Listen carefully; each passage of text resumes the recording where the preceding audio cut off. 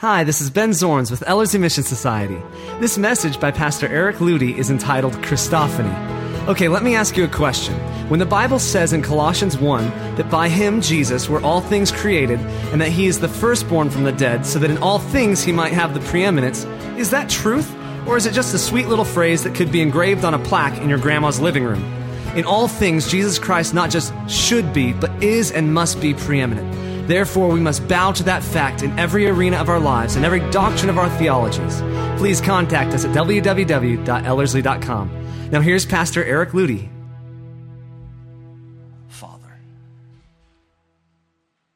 remove scales from our eyes, from our souls, and may we behold the living God. May we see, may we discern. May the confusion that swirls about Christianity, that denominationalizes it and causes it to be such a cloudy mess. May the hypocrisy melt away, and may we see the true person of Jesus. May we see what faith really is. May we see what the body of Christ is. Holy Father, we can't do it. This is a work of the Spirit of God. And we invite the Spirit of God to come, to be welcomed, to lead and to rule and to general this environment. Lord, may these words be your words, and may they lift high the person of Jesus and the great work of Jesus upon that cross. It's in the precious name we pray. Amen.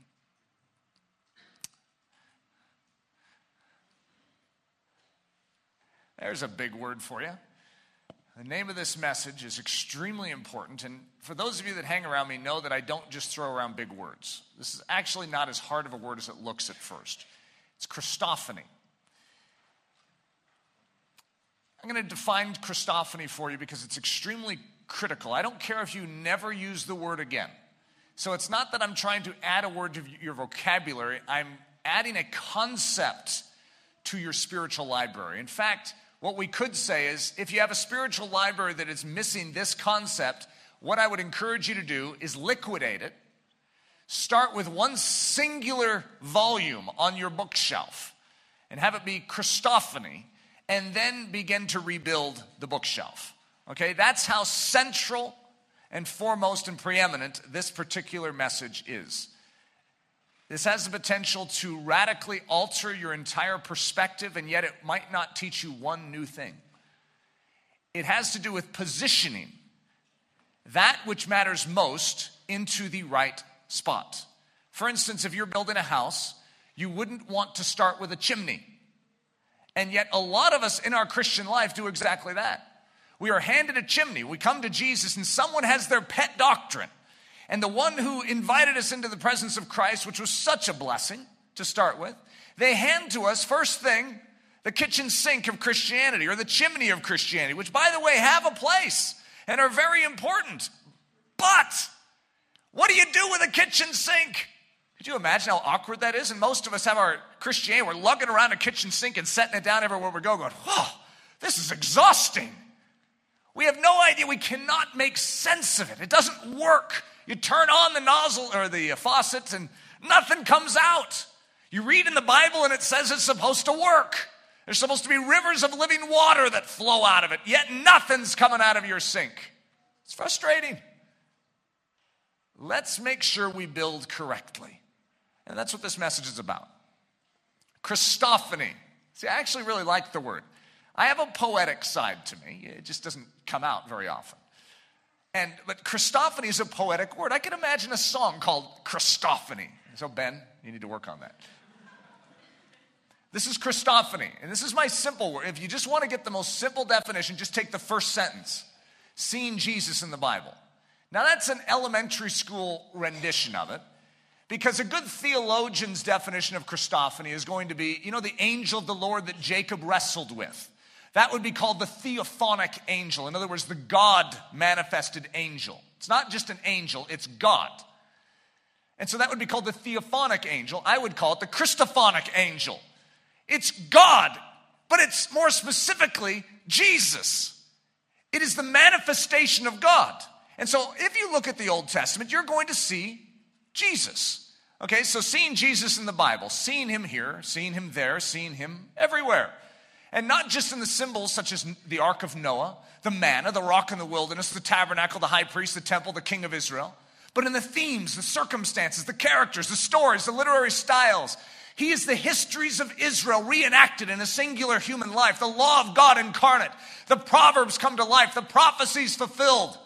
He is the Word of God made flesh. You see, all of that Old Testament leads you to one singular thing. That's Jesus Christ. I know that sounds like an oversimplification, but that's what it is. You want to study the Word of God. You must know what the Word of God's end game is. It doesn't matter if you memorize the whole thing if you don't know what it aims towards. If you don't know that it's about Jesus. You see, it's not just Psalm 22 that's a Christophany, which talks about the cross. It's not just Isaiah 53 that is a Christophany when it talks about that he bears our sins and our transgressions. Those are Christophanies, but I'm going to say that the entirety of Scripture is a Christophany. It is all about Jesus. The great theme is Jesus Christ. You know what the great theme of the church is? It's a Christophany. We're meant to be pictures, evidences of Jesus in all we do. Every word you say, every dimension of your life should be a Christophany. And so that's why I say remove all the books on the shelf of your Christianity, stick one volume up there. This is supposed to be about Jesus. Now start building the library. The great metropolis Christ. And this is a quote that Ben gave me once he knew my message. This is good. This is really good. But this is a quote from Charles Spurgeon, okay? And it was a young pastor coming to an elder, well-known pastor who was sort of, I'm guessing, his like discipler. And so he gave a sermon, and guess who was in the audience? You know, that great elder pastor that he trembled before. And so this is the conversation that flowed after the young man gave his sermon. Upon finishing his sermon, the young man went to the old pastor to ask how he had done. "What do you think of my sermon, sir?" he asked. "A very poor sermon indeed," he said. "A poor sermon?" said the young man. "It took me a long time to study it." "I no doubt of it." "Why then do you say it was poor? Did you not think my explanation of the text to be accurate?" "Oh yes," said the old preacher, "very correct indeed." "Well, then why do you say it is a poor sermon? Didn't you think the metaphors were appropriate and the arguments conclusive?" "Yes, they were very good, and as far as that goes, but still it was a very poor sermon." "Will you tell me why you think it is a poor sermon?" "Because," he said, "there was no Christ in it." "Well," said the young man, "Christ was not in the text. We are not to be preaching Christ always. We must preach what is in the text." So the old man said, "Don't you know, young man, that from every town and every village and every little hamlet in England, wherever it may be, there is a road to London?" "Yes," said the young man. "Ah," said the old preacher, "and so from every text in Scripture, there is a road to the metropolis of the Scriptures. That is Christ. And my dear brother, your business is when you get to a text to say, now what is the road to Christ? And then preach a sermon running along the road towards the great metropolis Christ." And he said, "I have never yet found a text that had no such road. I will make a road. I would go over hedge and ditch, but I would get at my master. For a sermon is neither fit for the land nor yet for the dunghill unless there is a savor of Christ in it." Okay, now that's good. This is what we build our Christianity around. When you are a newly born babe of Christ, when you become a Christian, this is where we start. You must get to the metropolis Christ. That's where every road will lead. And then we introduce someone to the Bible. And we teach them what is known as a hermeneutic, which means a manner of approaching the Bible, your tool in which you reason through the Bible. And that is, it's a Christophany. It is all to take you to one. And that one is not an idea. He is not a thought. He's not a philosophy. He is a person. The end game of Scripture, just like the end game of a treasure map, is not the map itself. The end game of a treasure map is the X that marks the spot, but not just the X where you stare at an X on a piece of paper, but to actually live out and to walk the very paces of that treasure map, and to, in reality, find the treasure known as Jesus Christ. There's no good that you're going to find from studying a treasure map if you don't follow its instructions and get to the treasure. The one message church sounds like sort of a boring church. This church is always saying the same thing. And every message goes back to that. And there we go. And yet again, I had a complaint about our books that they're always talking about surrendering to Jesus Christ. Every one of their books, they're always saying, surrender to Jesus Christ. What else is there? If you want to be successful in your fatherhood, you better surrender to Jesus Christ. Yeah, you want to be good in your dating life? Yeah, you better surrender to Jesus Christ. Yeah, you want to be great in your decision-making in life? Well, I have something to tell you. You better give your life to Jesus Christ. Let him have the pen and write the story. There is only one solution to man's ills, and that's Jesus. I know it sounds boring because it's like we keep repeating the same thing. But if that's the answer, that's the answer. And by the way, I never get bored of giving it. And so if you're hanging around me, you're starting to get a little disturbed by the fact that Eric's messages always seem to come back to the same metropolis. You need to realize that's where I'm headed. If you don't want to head to that metropolis, this is probably a miserable place to be. That's where we're going, to the metropolis, Christ. So this is the one message church. If Paul had one message, this is it. For I determined not to know anything among you save Jesus Christ and him crucified. You see, Paul himself is providing us with a north star. He is supplying us with an understanding, like a compass. All of us have the scriptures, but we could debate about what it's about. Oh, it's about this, it's about this, it's about this. And Paul says, hey, guys, let's fix our compass to the same north. You see, if we all fix our compass to the same thing, which is Jesus Christ and him crucified, guess what? Then we'll be able to navigate this together. Our problem is we're all picking a different north. And I'll tell you, I'm going to go through some of the norths that we've been choosing as the body of Christ as opposed to Jesus Christ, and it leads to chaos. It leads to disunity.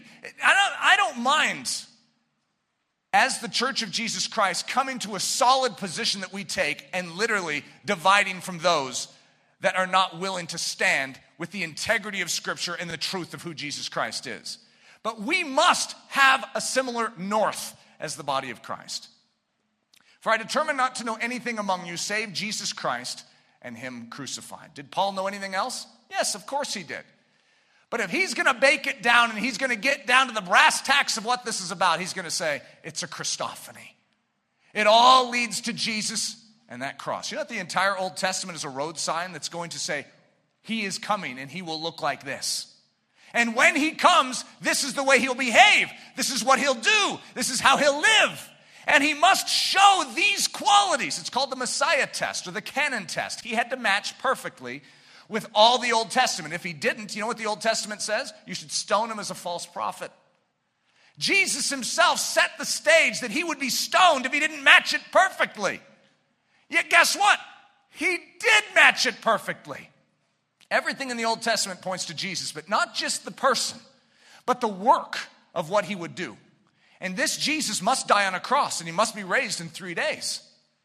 The Old Testament points to this as the fulfillment. You see, everything in the Old Testament leads to Jesus Christ and him crucified. You know that the resurrection only has context if you understand Jesus Christ and him crucified? I recognize that the resurrection shouldn't be left out.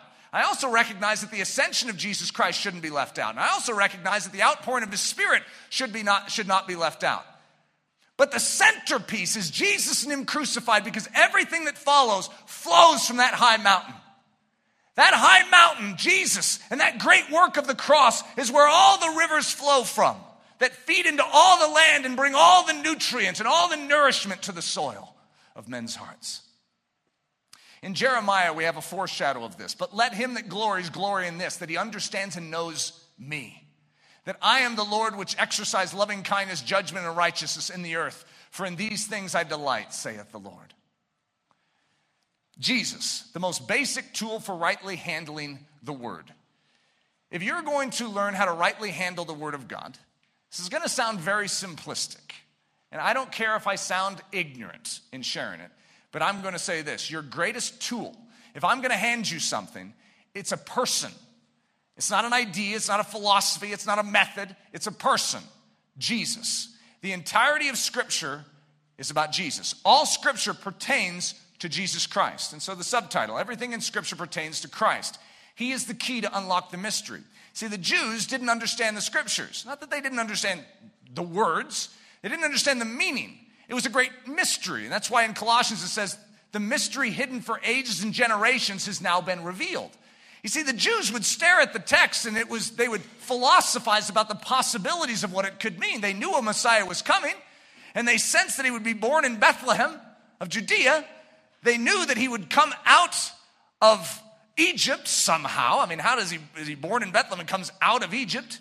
There's certain things they knew, and they could discern these things from the text. But there were so many things they didn't understand, which is obvious because when God himself came to this earth, guess what? They rejected him and ultimately crucified him. Talk about missing the point. Everything in the Old Testament pointed to one, and they missed it. You see, Jesus is the most basic tool for rightly handling the Word of God. It's like a key. You ever seen one of those science fiction movies where they have like a cube or something and they can't open it? And they find this mysterious key. Stick it into the lock and turn it, and the whole thing opens.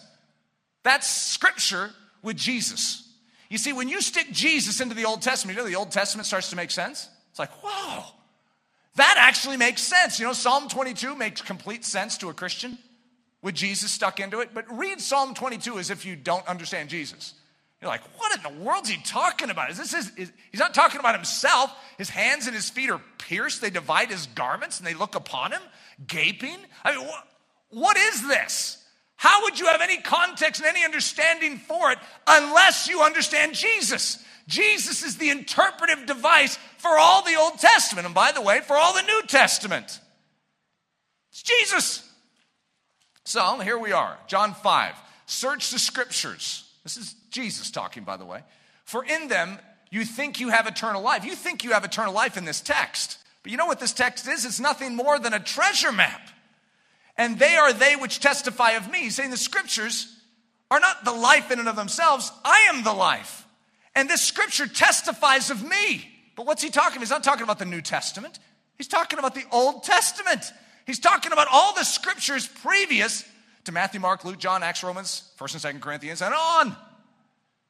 The Scriptures are they which testify of Jesus. And ye will not come to me that you might have life. Where is the life? It's in a person, not in the text of Scripture. Then opened he their understanding. Who? Jesus. This is on the road to Emmaus after his resurrection. He's talking to the disciples and it says, then he opened their understanding. Who opened their understanding? Jesus. To do what? That they might understand the Scriptures. These are well-groomed Jews. They know the Scriptures, don't they? No, they didn't understand them. What did they need? What was the key that they needed? They needed Jesus. And once Jesus was resurrected, he had what they needed, and he imparted it to them, and suddenly they could see the Scriptures. And beginning at Moses, and this is speaking of Jesus, and all the prophets, he expounded unto them in all the Scriptures the things concerning himself. For had you believed Moses, you would have believed me, for he wrote of me. He wrote of Jesus? Yes!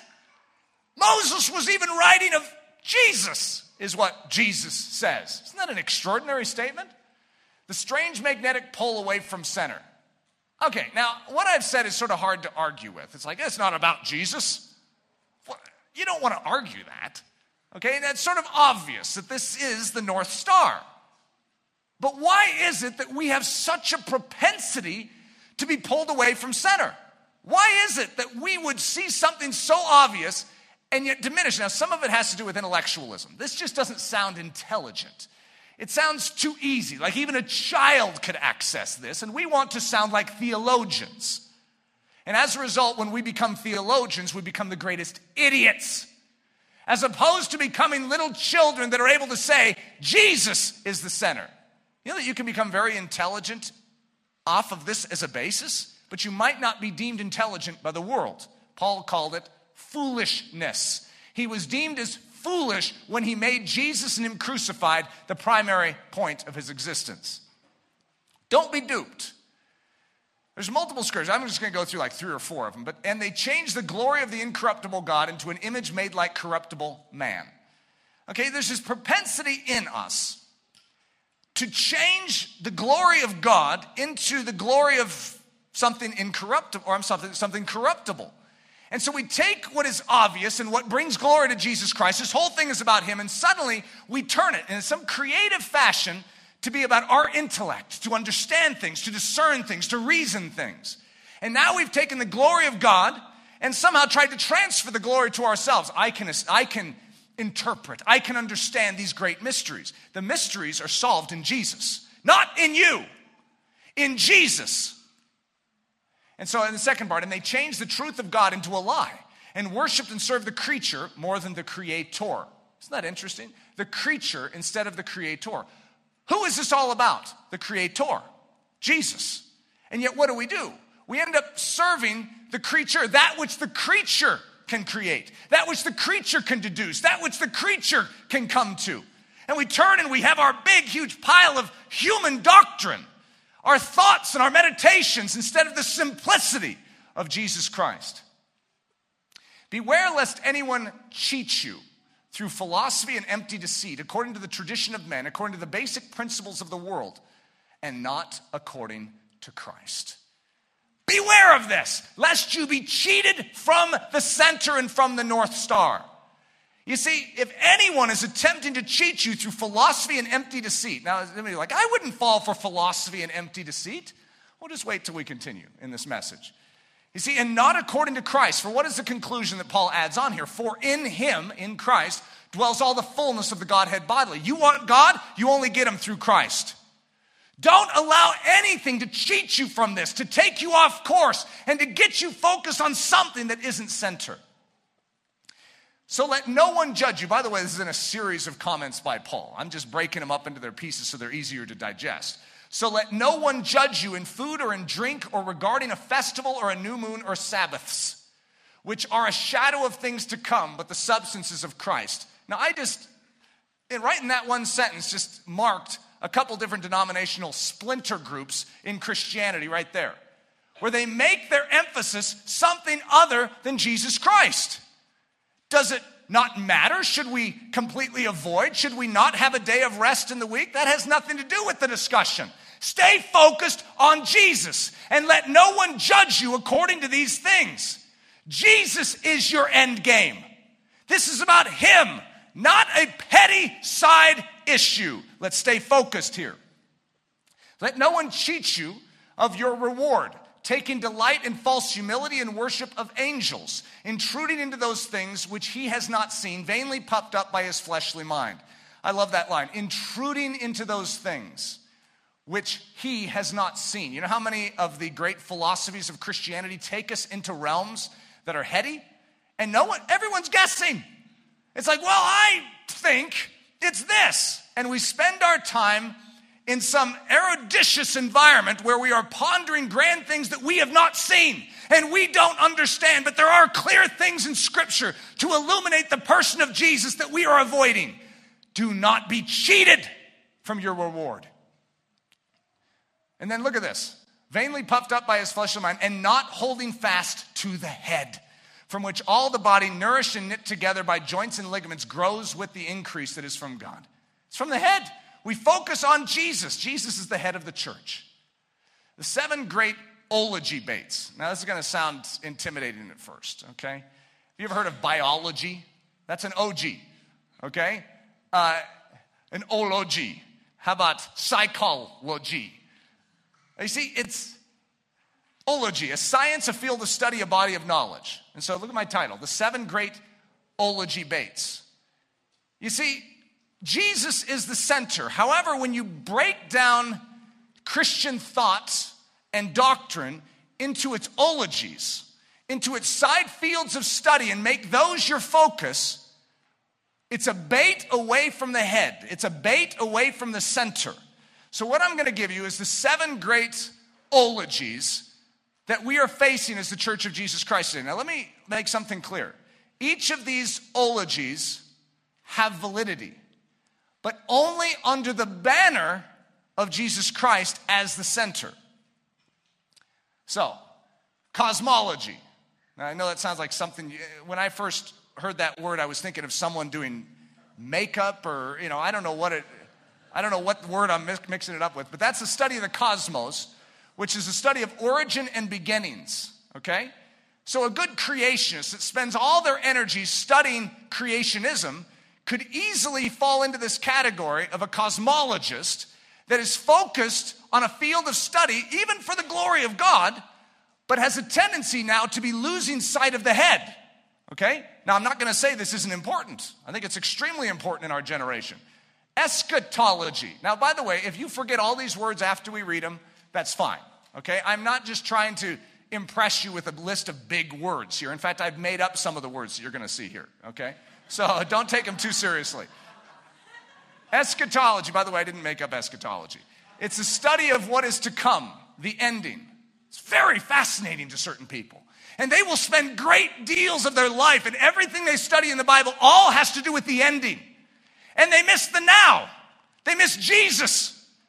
You can be so fixated on the ending that you miss Jesus, even though the whole ending might be about Jesus coming and to talk about Jesus the whole time. Theology. Now you'd say, why didn't you put that first? It makes sense. It's the study of all things pertaining to God. It's not necessarily the study of God. It's the study of things pertaining to God.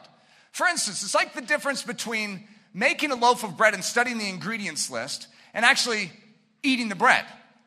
There's a difference between the two. Now, what we would encourage is that you know how to make the bread and you know how to eat it, because the whole point of making the bread is to eat it. It's not just to know the ingredients list, but how many of us know the ingredients list, never put the ingredients together, stick it in the oven, and eat it? That's where people fall short with theology, is they might have right theology, but they don't have Jesus. Could you imagine? I remember one of my buddies once talking to me about frazzle-nut ice cream. Frazzle-nut ice cream, some legendary thing, by the way, it doesn't exist. But he was saying that, could you imagine, it's like this legendary thing that when it touches your tongue, it literally has been designed to maximize taste buds. So no matter what taste buds you have, it just fans them into flame, and whatever it sets on your tongue, it just tastes so delectable, better than 100 of the best foods combined. And then when it goes down your throat into your digestive tract, it literally heals the entire body. It has this like medicinal quality to it. And so if you have a digestive tract problem, gone. It's over. Now you work as you ought to work. Not only does it taste good, but then it heals you. It changes you. Oh, happiness. Now, could you imagine studying the list of ingredients for this frazzle-nut ice cream? Could you imagine forming small groups, having like people write songs about frazzle-nut, and we all sing them and raise our hands and bend our knee? And no one ever taking a spoon out, dipping it in the frazzle-nut ice cream, sticking it in their mouth, and tasting and seeing how good this frazzle-nut ice cream really is. You see the difference between saying, oh, I heard that frazzle-nut ice cream tastes so good, or even declaring frazzle-nut ice cream tastes great, and then never trying it for yourself. Don't be duped. Don't be baited into theology and miss Jesus. You see, theology is wonderful, and I'm not about to put it down, but if you go after theology and not after Jesus, you sometimes end up with nothing in the end. Soteriology, the study of salvation, one of the greatest debates throughout Christian history, has been on this exact point. You ever heard of Calvinism, Arminianism? Fracturing the body of Christ right down the middle on this exact point. Now, let's discuss this very briefly, because I'm not going to go into Calvinism versus Arminianism. That's probably the worst thing I could ever do in here this morning. Imagine there's a cold cellar. It's frigid cold in it. It's dark. You can't see anything. Most of us don't even realize that that's where we live. We're empty. And it's getting colder and colder. Pretty soon you'll just die. There's eternal separation from God. You don't even know it, but somehow, some way, you are awakened to the fact that you're in a frigid cold cellar and it's only getting colder. And if you don't get out of this cellar, you're doomed. How did you find that out? That's a good question. That's where soteriology comes in. And we have whole debates over how someone awakened to the fact that they're in a cold cellar. And then there's a door, a little light shining under the door. Somehow, some way, you've seen the door. And it's a door out of the cellar. And behind this door is a stairwell that goes up into a warm, New climate up above. It's life, it's freedom, it's the abundance of life. It's Jesus Christ. Now, somehow you need to get to that door. The door is open. Who opened it? And then we'd have debates over how the door got opened. Now, let me give some facts here. We can't awaken ourselves from our stupor, from our blindness, from our deafness. We're deaf, we're blind, we're dumb, and we're dead. So unless something comes in and awakens us, we can't even see. Now, we can just all agree on that. Just good, solid theology. However, who is it that awakens us? It's Jesus. Who's that door?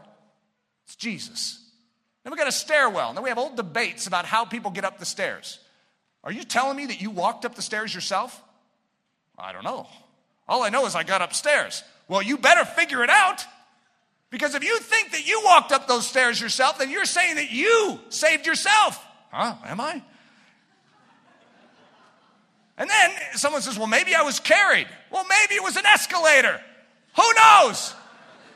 Here's one thing we do know. The way to the Father is Jesus. It's a person.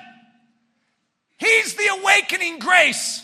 He's the door. He's the way to the Father. And he's the one that keeps you in the presence of the Father.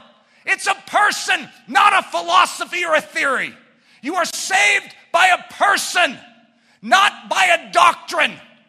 And until we get that straight in Christianity again, we're going to spend our time frittering away the best of our hours, and it's usually the best of our men, inside rooms devoted to discussing nothing. Let's get back to Jesus and him crucified. Sabbatology. Now I made up that word. But the study of the Sabbath and the particular day for honoring this rest. There's an entire section of Christianity that spends their time discussing the different nuances of the Old Testament of how they translate into the New Covenant, which, by the way, have their place, just like soteriology, just like eschatology, just like theology. However, this becomes the primary focus, where the Sabbath day and what day you celebrate is actually the defining point within the Christian tradition. And we will divide and separate on this point. Eschatology, another word I just made up. The study of moral excellence and appropriate behavior. You know how many Christians spend their life thinking about what they can do and what they can't do? It's their entire focus. They want to please God. Just like in all these other areas, no one is purposely saying, oh, I don't want to focus on Jesus. However, we want to be right. We want to be moral. We want to be good. We want to live the way we're supposed to live. And it becomes a fetish and a fixation. Who is the one that can live right? His name is Jesus. He's a person. By the way, in every single one of these you're going to notice, because I'm going to come back to each one of these ologies. Powerology, another made-up word. The study of endowment and the expected evidences of indwelling grace. Okay, so let's go to eschatology. You have everything from head coverings to, the height of dresses to, smoking, because you had C.S. Lewis who smoked a pipe. It's like, great, thanks a lot, C.S. So you have all these issues. I can't tell you how many times I've been together with young men that have discussed if smoking a pipe is appropriate if C.S. Lewis smoked one. It's just like, hey, guys, whoa, focus. And that's a form of eschatology, okay, where we get sidetracked into marginalized issues as opposed to saying, what is this about? I want to live in such a way where Jesus is seen. That's all I care about. And if Jesus is seen with me with a pipe in my mouth, then I don't care if I don't like pipes, I'll stick one in my mouth. But if everyone's distracted because of a pipe in my mouth, I will smoke no pipe till the world ends. That I not trip up one of my brothers. This is about Jesus, that they would see Jesus, that I would see Jesus, that I'd represent Jesus. Ticky-tack ridiculousness. So then powerology. Well, you're not saved, brother, unless you're speaking in tongues. Whew. We just opened up a can of worms. And by the way, I'm not going to try and solve that one for you. Okay, we have a good chunk of Christianity that says that the primary evidence of life transformation is a gift of the Spirit, known as speaking in tongues. What is the evidence of life transformation? Jesus! The fruit of Jesus coming out of your life. That's the primary. So when we start dealing with powerology and getting distracted and sidetracked on what it's about, guess what? There is a very real power in Christianity, and we must understand it, but it must fall under the banner of Jesus. This is all about Jesus. He's not going to set us free as a church, wash us clean, and then make it about something different. What comes out of our lives is the evidence of a person. It's the evidence of an indwelling person known as Jesus Christ. The ology of all ologies. So if we're going to talk ology, I'm going to give you an ology. And if you want to study an ology, if you're one of those intellectual guys like, I just have to have an ology. Don't strip me of my ologies, man. I'll give you an ology. Okay, I made this ology up too, but it's a good one. I don't know how to pronounce it. I need a good... I need that one guy from Blue Letter Bible. It's like Strong's G 472, Christophany. I don't like the cross in there because it sort of messes up the flow. If it was just Christology, I like it. But the thing I want to emphasize is what Paul emphasized. It's not just Christ, it's Christ's work. See, Jesus is enunciated, and all the nature of the Father is enunciated in him and in the work of the cross. The cross is the full enunciation of him, his nature. Everything about God is revealed in and through the cross. And so this is the study. This is the great focus. And this is the great key that unlocks all the other ologies. You want to understand all those other ologies, you get to know this ology. And suddenly all the other ologies have context and place to be understood. So this is Christ crossology. Did I say that correctly? Oh, you guys aren't the ones to answer that, are you? The quest to intimately know Jesus Christ, to be found in him, to win him, to comprehend, understand, and intimately behold his work, to know the power of his resurrection, to know the fellowship of his sufferings, to deliberately make Jesus and him crucified the great centerpiece of reasoning and thought, the magnetic fixation of all philosophical deduction, and the central doctrine and interpretive key to all life and truth. It's Jesus. The Christophany. The Christophany in scriptures becomes the Christophany in us. And now when people look at our lives, what do they see? They see evidence of Jesus. They don't see an intellectual man who knows his Hebrew. And I'm not saying you can't be an intellectual man who knows your Hebrew. I'm saying that isn't the defining attribute of a man transformed. A man that has been taken hold of by Jesus Christ will reveal Jesus Christ. That's the primary fruit that comes out. So your powerology needs to flow out of that. So instead of calling it Christ crossology, I have a more simple word for you. We'll call it Christianity. You know what the primary word is in Christianity? Christ. I didn't put it there. It's just there. The evidence of a believer is that they are all about Jesus. They are transfixed with Jesus. They've looked upon Jesus, been transformed by Jesus. All they want is more Jesus. All they want to give is Jesus. Christianity. Which means entire givenness to the person of Jesus, entire focus on the person of Jesus, entire allegiance and obedience to the will of Jesus, entire desire to be intimately close to Jesus, and entire confidence in the nature and work of Jesus. Paul's singular focus. So let's discuss how Paul evidenced this and described it. Yea, doubtless, and I count all things but loss for the excellency of the knowledge of Christ Jesus my Lord. What does he want? He wants the knowledge of Christ Jesus as Lord. That's the knowledge he wants. For whom I have suffered the loss of all things. He suffered the loss of all things not for a doctrine, but for a person. And do count them but dung, that I may win not a doctrinal position, not a magna cum laude in heaven for his doctoral studies, but that he may win Christ and be found in him, not having my own righteousness, which is of the law, but that which is through the faith of Christ, the righteousness which is of God by faith, that I may know him and the power of his resurrection and the fellowship of his sufferings, being made conformable unto his death.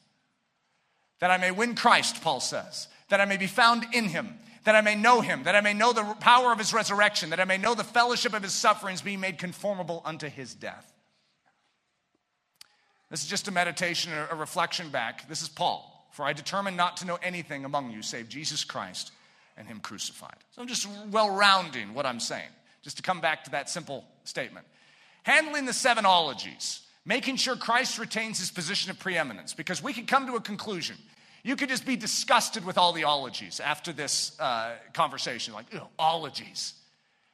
I'm going to encourage you not to throw them out, but I'm going to encourage you to immolate them in to Jesus and him crucified.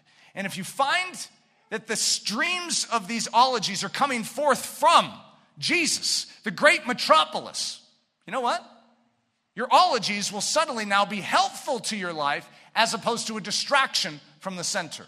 Okay, so let's first of all look at how to handle these. First, let's go through cosmology. And again, we're not talking about beauty training here. What word am I thinking of? Is it actually called? What is it? Cosmetology. Okay, obviously I don't spend a lot of time studying cosmetology. Cosmology, the study of origin and beginnings. If you're going to study origin and beginnings, here's my advice to you. It's the study of a person, and his name is Jesus, and he's known as the Creator. So if you want to have a true understanding of cosmology, who do you need to know? I would highly recommend that you get to know the creator of everything, who was there and you weren't. And by the way, that scientist down the street at the local university wasn't there. I have a direct inroads to get you in with the one who created everything. You have any question, he can answer it. It's a person.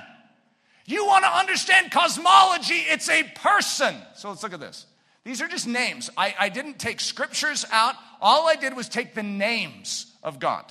The names of Christ specifically. The Almighty, which is and which was and which is to come. He was. He's always been there. Listen to this. The creator of all things. I didn't come up with that. The upholder of all things. The beginning of the creation of God. The Father of eternity. The beginning and the ending. The Alpha and the Omega. Alpha being the first, Omega being the last. First and the last. The life. That eternal life which was with the Father. He that liveth. If there's life on this earth, where did it come from? From life. Who's a person. It's not some weird chemical reaction that took place on earth. It's like, and this created some type of osmosis, or what word am I looking for? What's the blub blub thing? It's a pile of cells. What was it called? Amoeba. I think that's what I'm looking for. It's like some amoeba-like creature. It's like life. Jesus is the life. You want to understand where life comes from, you need to know Jesus, who is the life, who is the creator, and he's the beginning of the creation of God. He's everything that you need to know. You study Jesus, suddenly your cosmology just falls into place. It's Jesus. It's all about Jesus, all for Jesus. Why did he create things? For his pleasure. It's for his glory. He did it. Ask him. Number 2, eschatology, the study of what is to come, the ending. So here's my encouragement. If you're going to study eschatology, it's the study of a person, Jesus, the Almighty, which is to come. Who's in the future? Who's coming? Who's going to be there? By the way, he doesn't change. There's no shadow of turning in him. He's the same yesterday, today, and guess what? Forever. So you get to know him now, and you actually know the future. It's Jesus, the Almighty, which is, which was, and which is to come, the upholder of all things, the Father of eternity, the beginning and the ending, the Alpha and the Omega, the first and the last. You want to study the last? Study Jesus. He is the last. I know it's a strange statement. You don't usually say, and Jesus, I just want to thank you for being the last. But he is.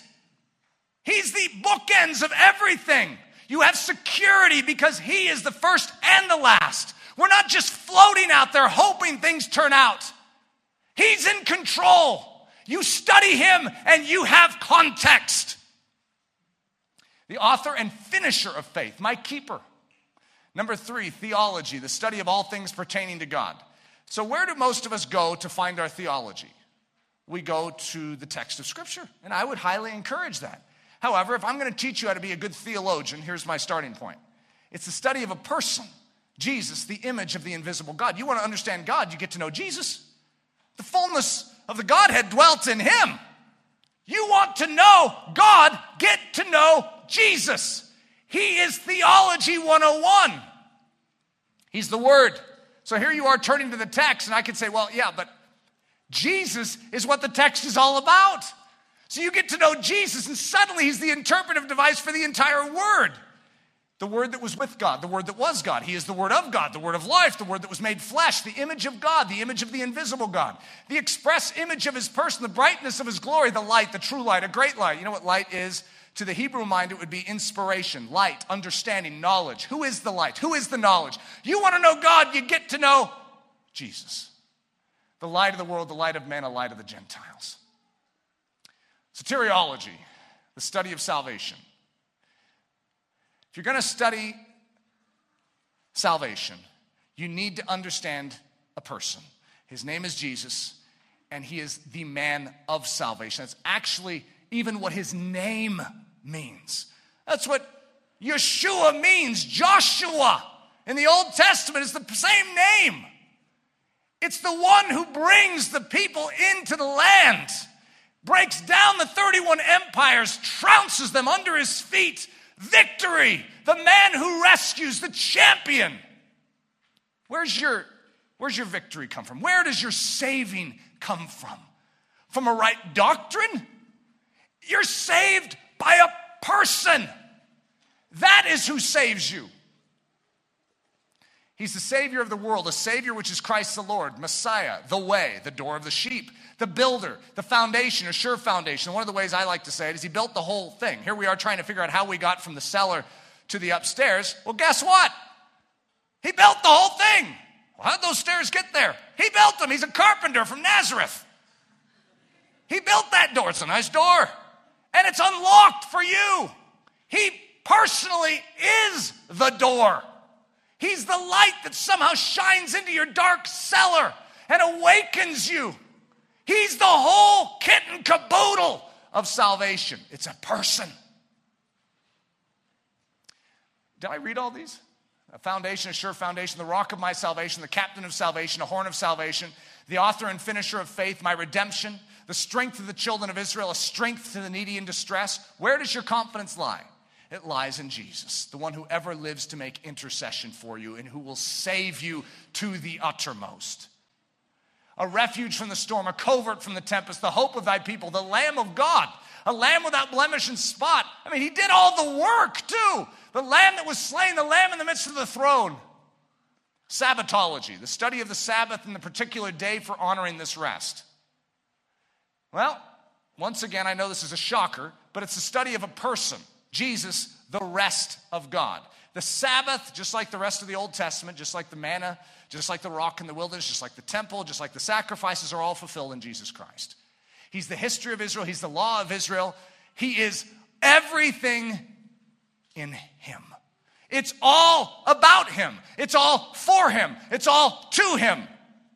And he is the Sabbath rest. He is the fulfillment of this. He's the Lord of the Sabbath. He's a rest. He's God's rest. He's that rest. He's the resting place. We rest from all our labor. And who do we enter into? Into the rest. Yeah, that's how it works.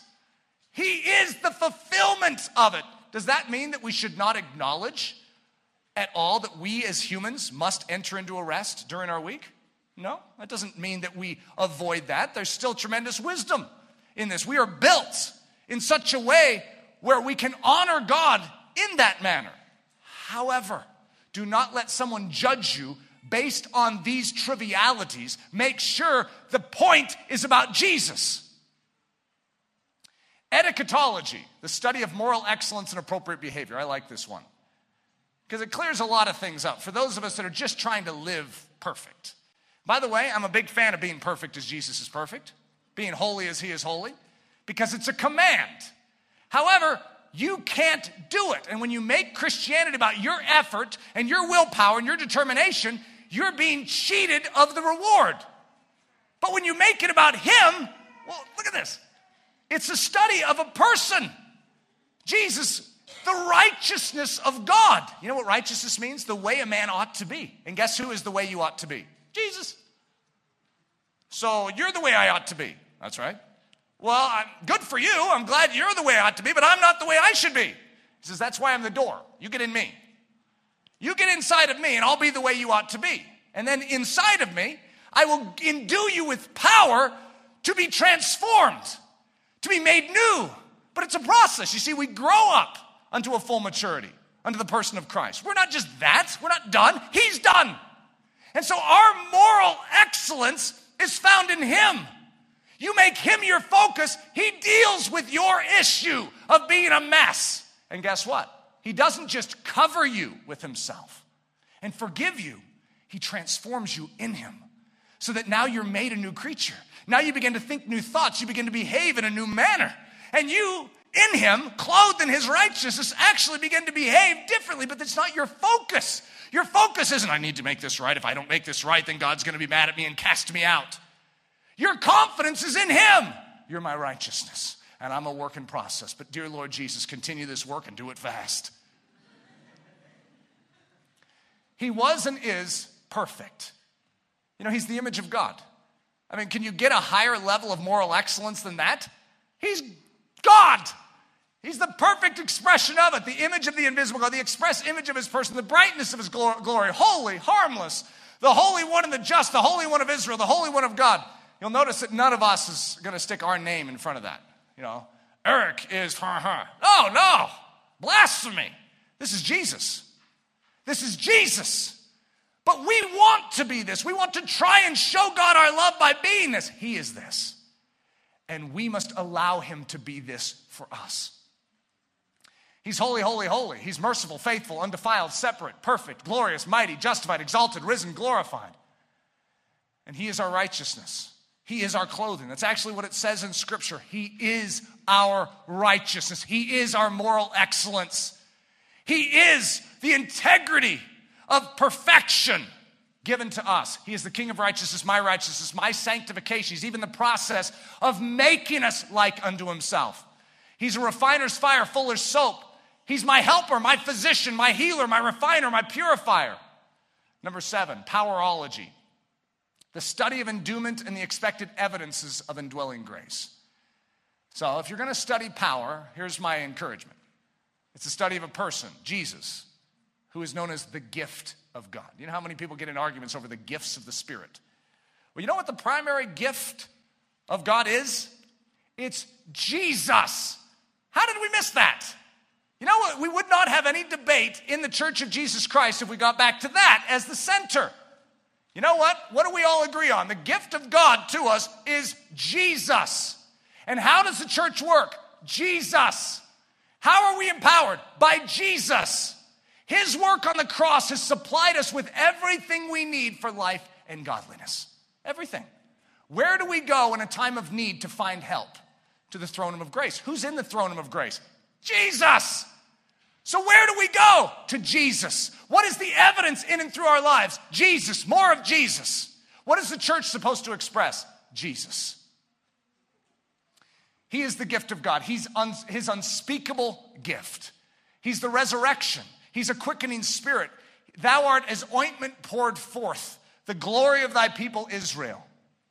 He's the firstborn from the dead, the first begotten of the dead, the firstborn among many brethren, the first fruits of them that slept, the first fruit that is going to come out of the church, the first evidence that is going to crescendo forth out of the Christian life. Let's not wrangle over if it's tongues or not. It better be Jesus. That's where I will stand. This isn't a debate on if tongues is a valid gift for today. Not at all. It's saying primary, Jesus. If you're going to evidence something in your life, let's make sure it's Jesus. I don't care if half of you never speak in tongues. If you're showing Jesus, I'm very happy. And you could say, half? Christ's crossology. The quest to intimately know Jesus Christ, to be found in him, to win him, to comprehend, understand, and intimately behold his work, to know the power of his resurrection, to know the fellowship of his sufferings, to deliberately make Jesus and him crucified, the great centerpiece of reasoning and thought, the magnetic fixation of all philosophical deduction, and the central doctrine and interpretive key to all life and truth. Christianity is about a person, and his name is Jesus Christ. Jesus, the great beauty, This is just Christianity, okay? First of all, it starts with the premise. This is the overarching, not just the ologies. This is the overarching grandness and epic nature and majesty of Christianity. First of all, it's swallowed up in his beauty. We're transfixed. We can't look anywhere else. Why? Have you seen him? Have you seen my Jesus? He's extraordinary. He's beautiful. He's magnificent. He's epic. He's holy, holy, holy. Once you see him, you don't want to take your eyes off of him. He's fairer than the children of men. Why would you want to go to any doctrines of men or any philosophical treatise of men when you have Jesus? He's the chiefest among 10,000. He's the bridegroom, the rose of Sharon, the lily of the valley, a bundle of myrrh, a cluster of henna blooms. Yea, thou art altogether lovely. Thou art my beloved and my friend. This is the evidence, the Christophany of Jesus in the Old Testament. He is beyond beautiful. He is the great beauty, the magnetic one. It's what the ensign is, which is another term for Jesus. It's the great magnetic pole to that high mountain. It's the rallying point for all the troops. When all the troops need to gather, where do they go? They go to the ensign. Where's the ensign? It's up there on the hill. You see that cross? Rush up to it. That's the meeting place. We meet there and let all of us descend into this earth to take it for that which we saw on that high hill. Jesus, the great everything, for lack of a better word, the great everything. He's everything. So, he's Lord over all. You know what a strong statement that is? Lord over all. He's my all in all. He that filleth all in all. It's very hard to argue this message. It's just Jesus. He's everything that matters. You want salvation. You find it in Jesus. You want to understand where we come from. You need to know Jesus. You want to know where we're going. You need to know Jesus. You need to know how to live this life well. You need to know Jesus. You need Jesus. That's simple. Jesus Christ and him crucified, the great focus, message, and meditation of the believer. He's the focus of our faith, the catalyst of our understanding, the object of our love and affection, the wellspring of our joy, the source of our peace, the power of God unto salvation, the root of every doctrine. I just threw this one in here just because I think it's fascinating. I, Jesus, am the root and the offspring of David. Who started this whole thing? Jesus. He's the creator. But then guess what? He creates this whole thing called the Hebrew culture. And he builds it perfectly as a test case because he will step onto the stage of time, literally born out of the very system that he created. He started this line. It crescendos to David, and then we see this line going throughout the ages, and one out of literally the loins of David will rule upon the throne. Jesus, the very one that started it, is the very one that steps onto the stage of time to fulfill it all. Oh, that's great. Everything is about Jesus and him crucified. Every message is about Jesus, exalting him, glorifying him, and increasing our faith in him. Every message flows out of the exaltation of him, his work, and the purchase of his work. Every discussion is about Jesus or increases our faith in his work. Every doctrine stems from the person of Jesus, the work of Jesus, and the victory of Jesus. Everything that is not born out of this faith focus on Jesus and his great cross work, increasing the understanding of it, the adoration of him, and the ever-increasing faith in him and his work is off-center and a distraction from the center. Now, I'm going to read quite the little collection here. We're going to do a meditation on Jesus, and I just want you to love him. I want you to bow your soul before him, and I want you to exalt him in your inner man. Jesus, he who created the heavens and the earth, he who is God in the flesh, he who perfectly demonstrates God's glory, he who enunciates God's holiness, he who reveals God's perfect righteousness, he who brings us God's salvation, he who manifests the love of God, he who is the way to the Father. Jesus, he who was without spot or blemish, he who perfectly fulfilled the Messiah test, he who proved to be the sent of the Father with perfect canonicity, he who fulfilled the scriptures and validated their authenticity and perfect integrity, he who took the wrath of the Father and was accursed for man's rescue, he who humbled himself and took on the form of a servant, he who was crucified in obedience to the Father, he who redeemed man with his blood, he who atoned for man's sin and was a satisfying offering in man's place, he who was accursed, condemned in man's stead, he who destroyed the power of sin and death, he who overcame the devil, he who triumphed over the grave, he who died but rose again on the third day, he who rent the barrier between God and man, He who brought man forgiveness of sins. He who brought man cleansing from his sins. He who brought man victory over sin. Jesus. He who is man's robe of righteousness. He who condemned sin in the flesh. He who created an avenue for man's freedom from the law of sin and death. He who provided himself as man's vehicle of victory and man's passage unto the Father. He who ascended to the right hand of the Father in the heavenly realms. He who has given man a new life in himself. He who has made man a new creature in himself. He who has supplied man a new citizenship in himself. He who has seated man with him in the heavenly places in himself. Jesus. He who is over all things. He to whom all things in the heavens and the earth are subjected. He who is King of kings and Lord of lords. He who went to the Father that the Spirit of God might come to believing man. He who purchased man the opportunity to have his very life, his very spirit, his very power within. He who made the physical body of every believing man his actual temple. He who in reality desires to live and move in the body of a believing man. He who will enable and empower the believing man to obey. He who will cause the believing man to actually triumph over sin. He who will cause the believing man to live as he lived, love as he loved, and do even greater things than he did while here on earth. Jesus. He who supplied us the great gospel that we might know his indwelling power. He who supplied us the great gospel that we might be more than conquerors. He who supplied us the great gospel that we might partake of his divine nature. He who gave us not a powerless form of religious godliness, but himself, godliness itself in spirit power.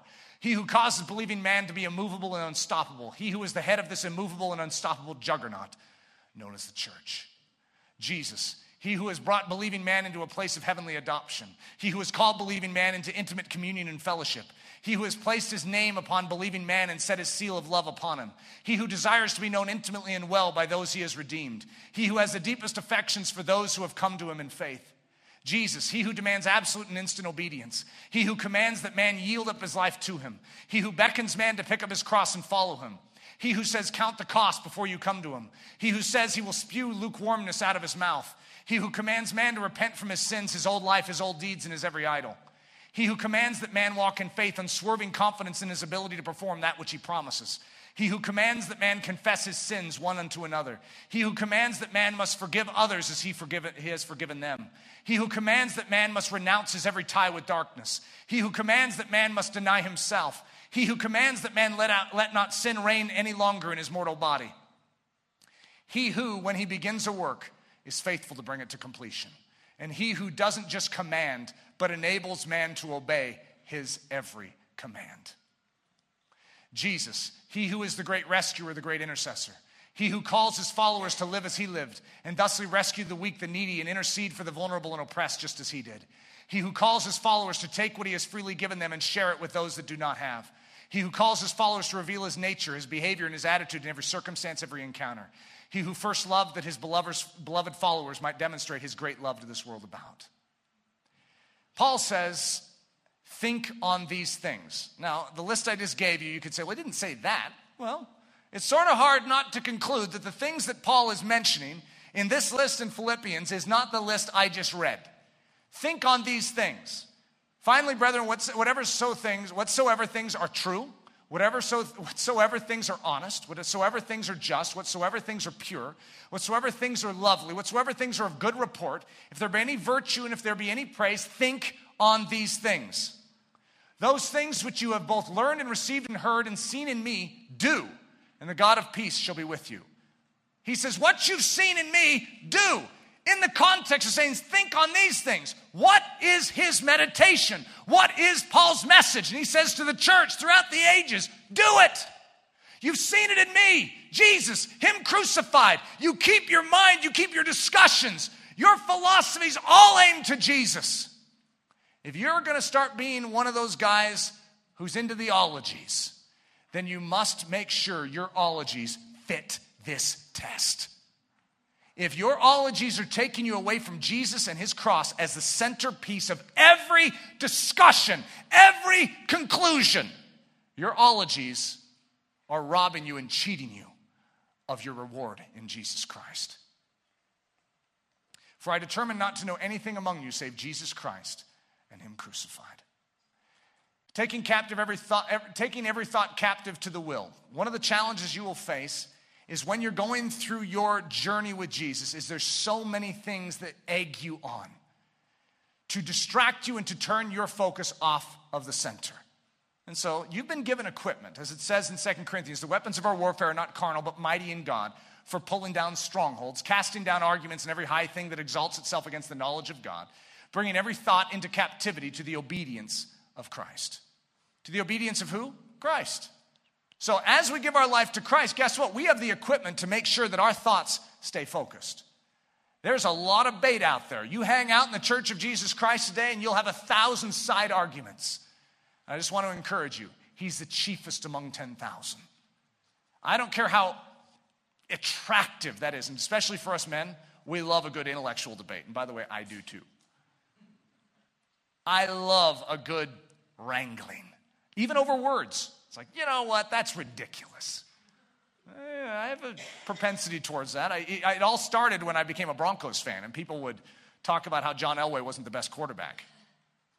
And I would go into a debate with them, literally saying, he's the best comeback kid. He can win any game. And they're like, well, he lost 4 Super Bowls. That's the type of thing. You see, you have to be prepared for battle.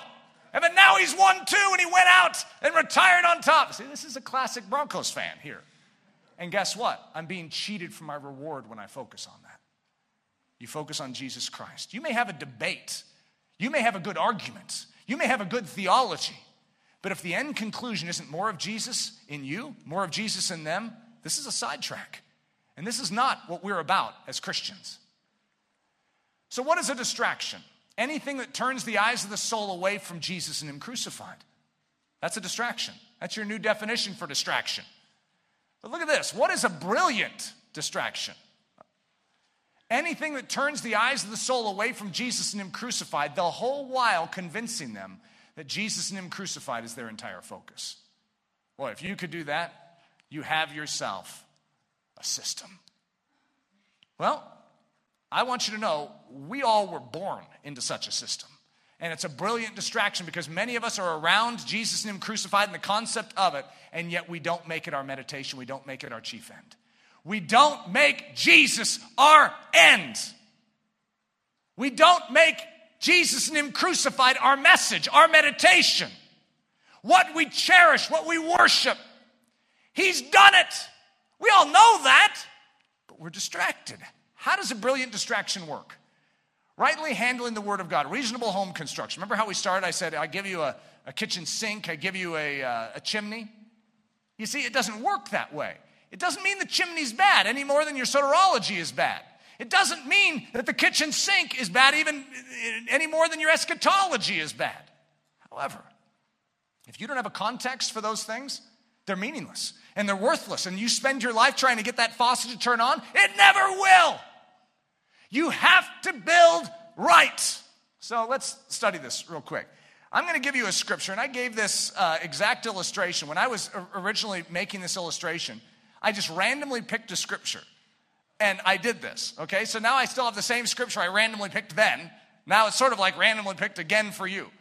And Jesus went forth and saw a great multitude and was moved with compassion toward them, and he healed their sick. Now there's a lot of good stuff in this scripture, okay? So let's go into it. Jesus went forth, fascinating. He encountered a great multitude. He was moved with compassion. Oh, good for him. And he healed their sick. Wow. Okay, now we're a student of Scripture. Where do we start? You see, all of us could divide into 4 camps and say, you know what? I'm going to take this one. Well, I think it should be this one. Who decides where we start? And so let's go through this. Option number 1, the kitchen sink. Do we start with the kitchen sink? Well, there's some of you in here that think we should. Yeah, I think this is people, and more people. Overemphasizing the multitude. Big churches is what God's about. Pack them in. The more people that come to church, the more people that may end up getting into heaven. We're not sure. This is a philosophy. Mega church. And it has become the focal point of modern Christianity. I'm not saying everyone. I'm saying a whole sector of it. And so they take this one scripture and what would they emphasize? And Jesus went forth and saw a great multitude. A great multitude. You see it in the text. He saw a great multitude. He doesn't like to see anything but great multitudes. Okay, and they build their whole ridiculous ology on that. Okay? Option number 2, the guest room. Okay, we really need a guest room. Jesus was a man who thought of others first. And so, you know what? We don't have a house here, but if we're going to do anything, we're going to build a guest room. And so you start out your whole building process by building this little guest room, little teepee off to the side, overemphasizing the need for compassion. By the way, does God want to populate heaven? Absolutely. The Lamb is worthy of his reward. So yes, of course he does. The harvest is white. Let's go out and get them. But just follow. There's bait in each one of these. Is compassion important? You better believe it is. But if you overemphasize it and end up diminishing what really matters, you know what? You're being cheated of your reward. And Jesus went forth and saw a great multitude and was moved with compassion. You ever read Matthew 14:14? It says very clearly in black and white, Jesus was moved with compassion. But we as the church are no longer being moved with compassion. We must make this the center. We must be moved with compassion. And so this becomes the great point of the church, is that we must be moved with compassion the same way Jesus was. And as a result, we're not focusing on Jesus, the one who gives the compassion, by the way. We're focused on the fact that we must be moved by compassion. Option number 3, the chimney. I'm not against the chimney. It's a nice thing. It's a great thing to have. However, when you make it the focus, it distracts from what really matters. Healing. Overemphasizing the need for healing. And Jesus went forth and saw a great multitude and was moved with compassion toward them, and he healed their sick. He healed them! You know that there's entire denominations that have been split off because part of the church is not emphasizing healing properly. And by the way, it's probably true. It's probably true that they're not compassionate towards the orphan and the widow either. It's a truth. And it's also a truth that they're living in their sequestered life and they're not going out and engaging the culture with the truth of Jesus. These are all truths. But there'll be a side-swiping ology, and they will take you off course if you don't make your center a proper center. Remember, move all the volumes off the bookshelf, get one book, and start rebuilding. I don't care if you have to look like you're uncompassionate for a season. Make sure your life is first and foremost about Jesus. Option number 4, the surround sound 30-seat theater. In other words, this one doesn't matter. How many of us spend time dealing with these types of things in the church? Are you serious? You're actually talking about that? That doesn't even matter. You see, these other things do that I just mentioned. But the surround, I can't even say it, the surround sound 30-seat, that's a hard one. You should try that later. Straining to find meaning. Overemphasizing things that are not even correct. And Jesus went forth. See, Jesus doesn't go third, he always goes forth. When I'm getting in line, I don't go first, second, or third. I always come in fourth. Fourth is spelled F-O-U-R-T-H. That's not what it means. And people, have you ever heard of the, the Faith Now movement, where Hebrews 11, it's now faith movement. So now faith is a substance of things hoped for. Remember that statement? So they say now faith. Faith is now. Well, that's not what it's talking about. Grammatically, it's just a conclusion. Now faith is. But they have a whole movement about now faith. It's ridiculous. That's not what it's talking about. Option number 5. This is where I'm going to camp. This is where I'm going to press the point. All of that, well, except for the surround sound theater, actually matter. They actually have a point in Christianity. And they can augment and increase the message of Jesus to this culture. But you cannot miss this. Jesus. Increasing Jesus and thus creating context and perspective for every other truth. So here's how we as Christians might approach this. And Jesus. Now I know in this particular sentence you're like, why are you making that so big? It's a point I'm making. When you look at Scripture, what are you looking for? You're looking for the Christophany. You're looking for Jesus there. You're looking to see more Jesus, know Jesus better. So you emphasize Jesus, and now guess what? Went forth should be really small. And just make it really small, okay? It's like, dude, you're not distracted by that. That's not the point. And saw a great multitude and was moved with compassion toward them, and he healed their sick. But they have context now. What should be large is large, and now we see it in light of what should be focused on. Think on this. Jesus. Cherish him, adore him, worship him, know him, believe him, trust him, yield to him, follow him, obey him, marvel at him, suffer with him, live unto him, and die for him. Oh, and think on this too. Jesus crucified. Cherish his work, know it, reckon it, yield to it, believe it, be transformed by it, let it free you, remake you, renew you, protect you, preserve you, shield you, acquit you, redeem you, wash you, resurrect you, seat you in the heavenly place, and supply reason, purpose, and meaning to your life. This is about Jesus. If I'm going to give any final encouragement, because this is the final sermon for some of the graduates here, and Sunday mornings are very precious to us at Ellerslie.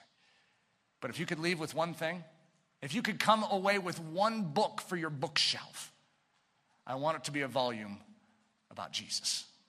That it's all about him, and it always, always only will be about him. It's never going to change. Doctrine doesn't shift with the times. It stays like a rock fixed forever. You know what the doctrine's going to be 1 billion years from now. It's Jesus and more Jesus. And 1 billion years from now, you're still going to look back with such a cherishing adoration upon the work of that cross, because it enunciates the person of God, his love, his justice, every dimension of his mercy, his holiness, everything about him perfectly. That's my Jesus. That's who he is. That's who I serve. That's who I worship. And here I stand. That's the beginning and the end. It's Jesus. And if it sounds unintellectual or anti-intellectual, you might need to allow God to renew your mind so that you can begin to esteem and appreciate the things that matter most in this universe. Jesus, Jesus, Jesus, and more Jesus. Let's pray.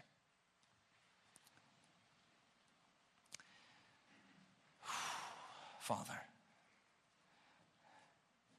show us Jesus. When we see Jesus, we see you. When Jesus is lifted up, all the ills of this dying world are solved. That cross work is everything. Lord Jesus, I pray for those of us that have been distracted. I pray that we would recenter.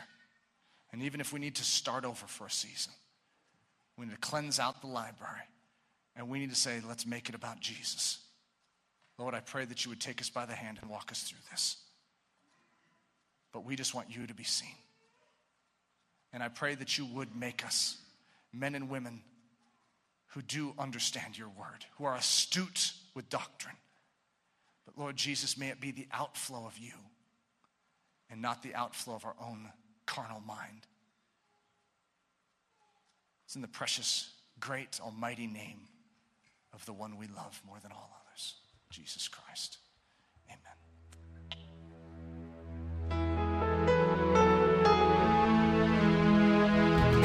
Thank you so much for listening to this message by Pastor Eric Ludy, pastor at the Church at Ellerslie in Windsor, Colorado. Please feel free to make copies of this message, but do not charge for these copies or alter their content in any way without express written permission. If you have any questions, comments, or just need more information about Ellerslie, please visit our website at www.ellerslie.com.